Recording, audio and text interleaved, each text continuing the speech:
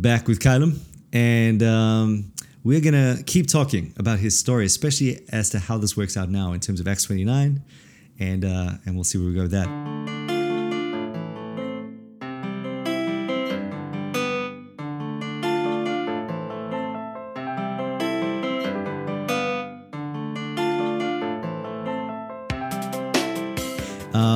So yeah, you know, you're going through this whole thing where if I think about GraceNet now as part of Acts 29, this is probably where we're different in the sense that you know, I kick back on the other side of the pendulum, you know, almost the whole way. Like I do think I have an openness to an understanding of charismatic theology that keeps me from being a weird sort of like, well, they're all filled with demons, you know, or one of the stupid sort of things. Yeah. And I've always been very appreciative of the desire to work it out and to make sure that it comes across responsibly. And, you know, I always, you know, anytime we can all agree and end up, I'm in a happy place. So I don't think that's a normal cessationist scenario sometimes. But yeah, at the end of the day, I mean, you know, there's membership 101 at GraceNet. You know, we are a cessationist church, blah, blah, blah. So, you know, along with the other dreaded C's, Calvinism, covenantalism, you know, you name it, we got it. And complementarianism, oh boy. And so, yeah, this is where we've ended up. But these often will have people that are continuationists that are just dead happy. They're like, well, hey, this is functionally exactly where I want to be anyway. So amen. And I'm blessed when that happens. So you guys didn't do that. You got a little Carson. You sort of started moving in the direction of Acts 29, Driscoll. How did Acts 29 come on the scene? So basically I'd taken over the church, or was in the process of taking over the church from my parents. Mm-hmm. And so I, at that point, was all on board with church planting, gospel centrality, sort of reformed soteriology. Right. I was kind of landing on all that sort of stuff and just was, you know, enjoying Driscoll and Chandler and Jeff Vanderstelt and different guys that were sort of in the network, loving what they were doing. So I just started going to stuff that was in Australia. Yeah. And then as that actual transition happened where I took over, we, at that point, were essentially a church that had no oversight. We were an independent Pentecostal church, so it was just an island unto ourselves. And so the first thing Carly and I, my wife, had said was, hey, you know, whatever happens here, we're going to need to get into a denomination or a group where we get some help and we get some support. So for me, I was exploring A29 as that being an option for us. And so, yeah, so eventually did that, went through the process and, you know, eventually became part of Acts 29. Totally. Yeah, but we didn't go that whole, I definitely for a period like overreacted, I would say. Yeah. I would say the pendulum had swung. We were just, and it was, in many ways, it was really necessary. It's like, all right, we don't prophesy in church. Right. If you're speaking in tongues, you're doing it super quietly. You're doing it over in the corner, please. And we were trying to handle that from the word and just go, hey, we think Scripture says this. And for a while there, I was just like, we don't do anything. We don't even explore it. We're just doing worship. We're preaching. Even at worship, we started to shrink down because we were, you know, we were doing 3-hour, 4-hour services. Yeah. So I was like, well, let's see if we can get that down to an hour and a half, and let's get our music down to 45 minutes. And so it was more sort of that stuff. And then eventually it was like, all right, we need to start looking at what do we actually believe about gifts? Yeah. Do they exist? Are we going to land on the side of continuationism or cessationism? And depending if, you know, which one, how do we handle these things? So, and yeah, we landed slightly different to where you land. So we would say that we're continuationists, but we're very, very cautious. You know, in the previous podcast, you were asking about tongues. We've had many people who thought they spoke in tongues who would now say, we don't think we really ever did. We think that was just a thing. And then there are other people who would say, no, they think they actually legitimately do, but they kind of live within our bounds of where that operates, which essentially is just in their own home, in their own prayer time. Nothing, like you wouldn't see any of that sort of in our church service at all. Right. Yeah, and that's the reason functionally it sort of ends up being a bit of a moot point, you know? Yeah. X29 is a good fit though too in that regard. I know Chandler's full-on charismatic. I think he's gunning for it recently. I think there are a few articles I'm hearing about. I haven't checked them out. Yeah. But so there's that, and then Timus is cessationist. Yeah. So somehow I found my way into a perfectly kind of, it works. But yeah, and so I really like that about Acts 29. It's one of my favorite things. In fact, I remember going to the States assuming that everything was completely charismatic, and bumping into a Lutheran guy and a confessional Presbyterian guy and, Joe Thorne and those guys. None of them are charismatic, and I was just like, okay, well, awesome. So there's diversity and everyone seems to be getting on. And the thing is, so for us, we were taught that cessationists had this view that God doesn't move. That there's the Spirit doesn't exist. Because the Trinity is and then, so for me, I hadn't really met anybody in that camp until Acts 29. I started meeting these dudes who pray like crazy. Yeah. And they are believing for God to move and praying that he would move mightily. And I think sometimes there's a bit of misunderstanding from the continuationists. The charismatics absolutely have no understanding. And there probably are cessationists like that. Totally. But typically...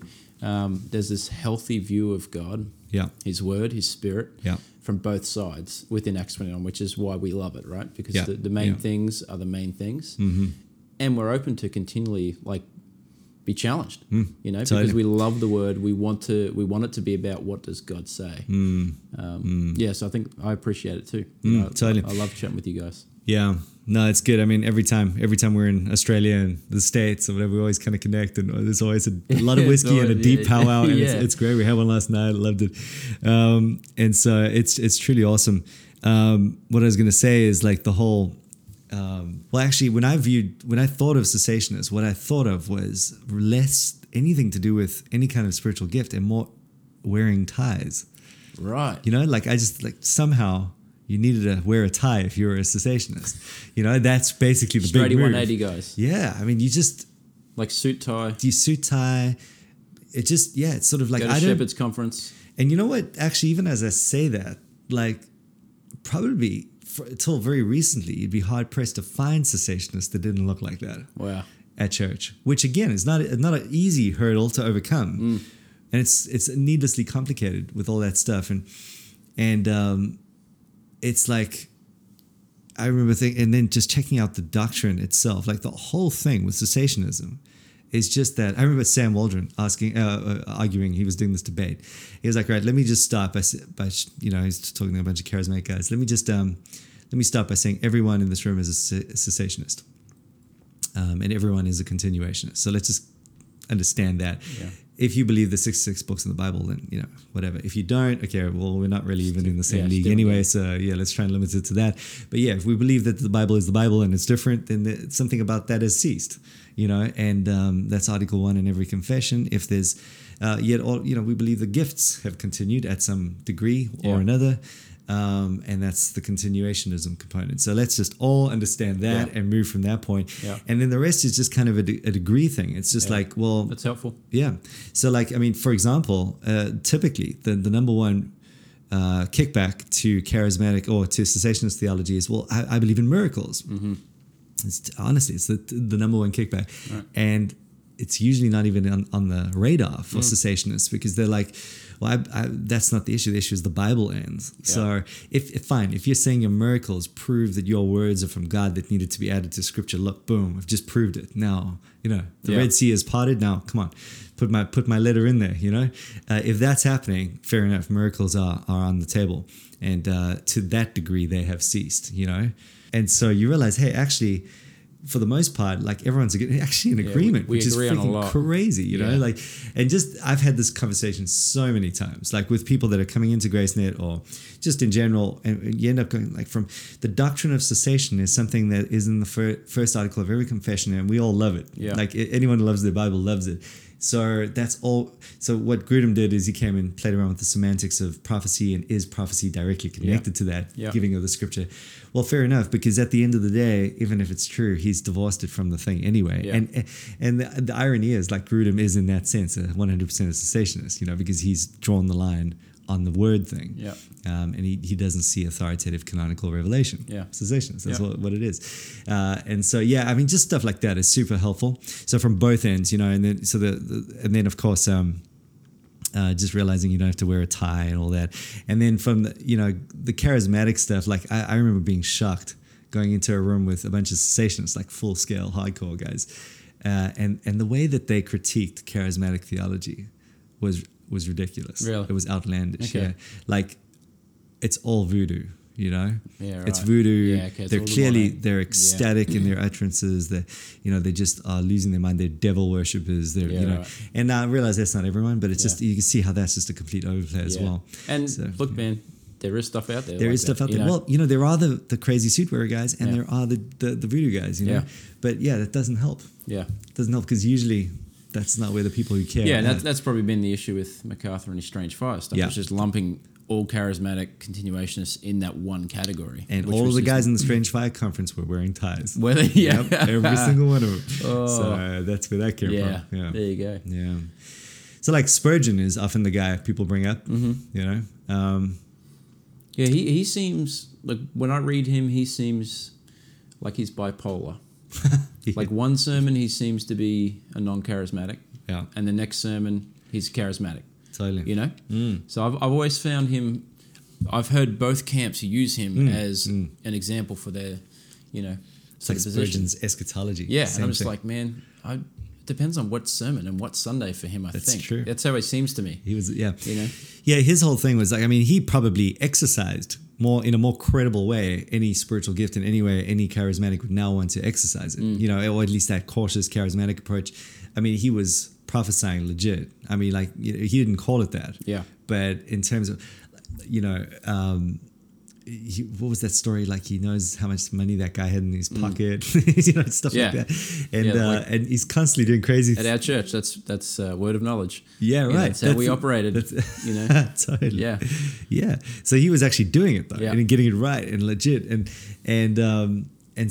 yet you ask Spurgeon, he was like, no, the gifts have ceased. Yeah. 100%. So like, what are you doing, Spurgeon? Here's the next question. Well, only God knows. Yeah. Extraordinary, weird providence Yeah, stuff. but I don't want to call it this. Don't want to call it that because exactly. So I think that's why he ended up in both camps. Yeah. Everyone's like, well, functionally, he ended up looking like we want him to look as charismatic, Yeah. and functionally, he ended up saying what we wanted him to say. That's So, right. yeah, so it's Yeah, good. So yeah, Spurgeon's good. And then while we were recommending some stuff to read, which we try and do all the time, on the tongues issue, is it real? Is it not? If you've ever read Vern Poythress's stuff on that, No. boy, amazing. Good. So he's this maths genius, right? He was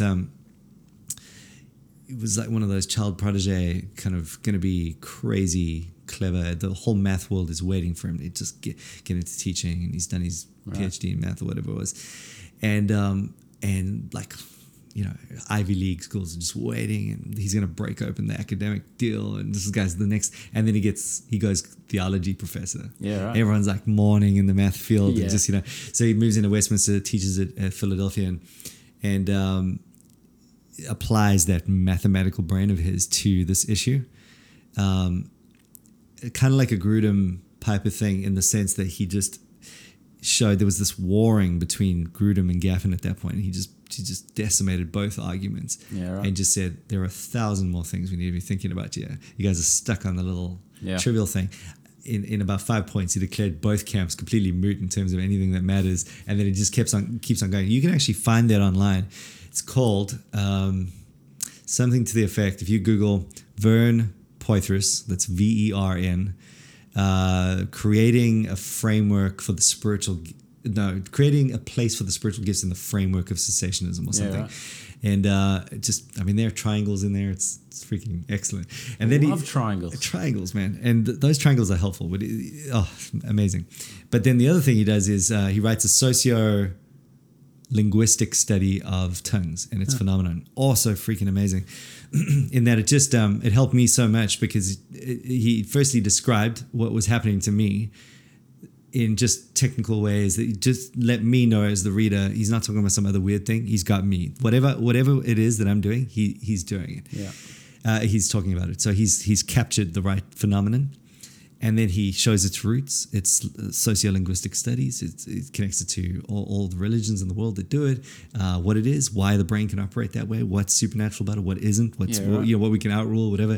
From a very neutral sort of perspective, not really arguing to and fro, just going, listen, everyone needs this on the table. This is info that can't really be bent. Sure. It's established. Yeah. So it's a really helpful, again, you write sociolinguistic study, tongues, and Vern Poitras, and it comes up. So those are good resources if anyone cares about this stuff. That's been huge for me. What's been the most helpful thing for you in terms of just digging through the stuff? Any books? Oh man, I'd have to go back. It's been a while since I've really spent time. So you got some guys in your church that are mostly coming from a Pentecostal background, right? Yeah, we got a lot. Yeah. Yeah. Do you have these kinds of chats with them? Do you want to like mellow them out, or do you want to kind of point them in the right direction, save them some pain? Yeah, eventually. So back in the day, we used to get just people who would come in because of their stuff. So they would hear about the church, they'd come in, and so straight away you get people who they automatically speak in tongues. They want to get up and prophesy a million times. Whereas now, because of what our church is and who we are, we don't really attract those types of people so much. So we get penties in the world come into our space who genuinely love Jesus. They're probably looking more for just that worship experience, and so they come, they see our church where it's like, worship's not the best. It's not like a typical Penty service, but it's like, these guys generally sing. They sing loud, the music's decent, and and then they love the word. So there's a lot of them who we just let them come in for a while. Just sit in the space, enjoy the church, and listen to the preaching. And then from there, we, if they come to like a gospel partnership class, we kind of explore some of these ideas of sort of how we see things, and then we give space for Q&A. And typically from there, people want to go deeper, whether it's on the complementarian thing, or it's on the continuationist thing, or the reformed sort of soteriological stuff. So from there, we'll have discussions, and I think because we have some openness to it, they're okay. We've had a few people leave who just want more, and they'll explicitly say, "Hey, we're just really penty at heart, and we need something more." They want to see more prayer time.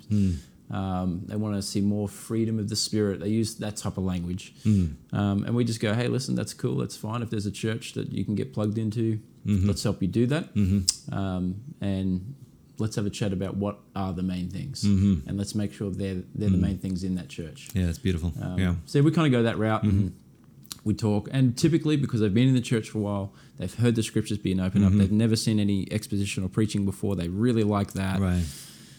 There's kind of almost a journey in themselves. They're like, man, the word's awesome. And so I'm able to use that as a platform of like, all right, let's go to that book that we've been opening up for the past 6 months, that you've been hearing us preach, say you love it. Let's go to there and let's talk about these things, and let's see, kind of give some guidelines to some of this stuff. That's kind of the route. Yeah, that's great. And while we're at it, and I'll do a post-edit thing as well. If anyone's listening to this in Brisbane, Life Centre Church. Yep. .com. .com or .com.au. We got both. Is it LCC on the website, or is it just?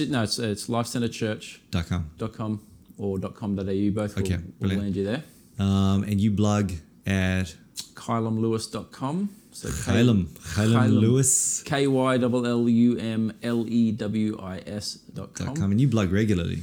I was for a while. I'm sort of depends on what's going on in family, church life, how much time I've got. James White likes your blog. He shared it. I was famous for a day. I was a celebrity for a day because he shared one of my posts. It was great. Yeah, totally. Yeah, well, Facebook look, there we go. James White likes it. It's got to be good. It's got to be good. Go check it out. So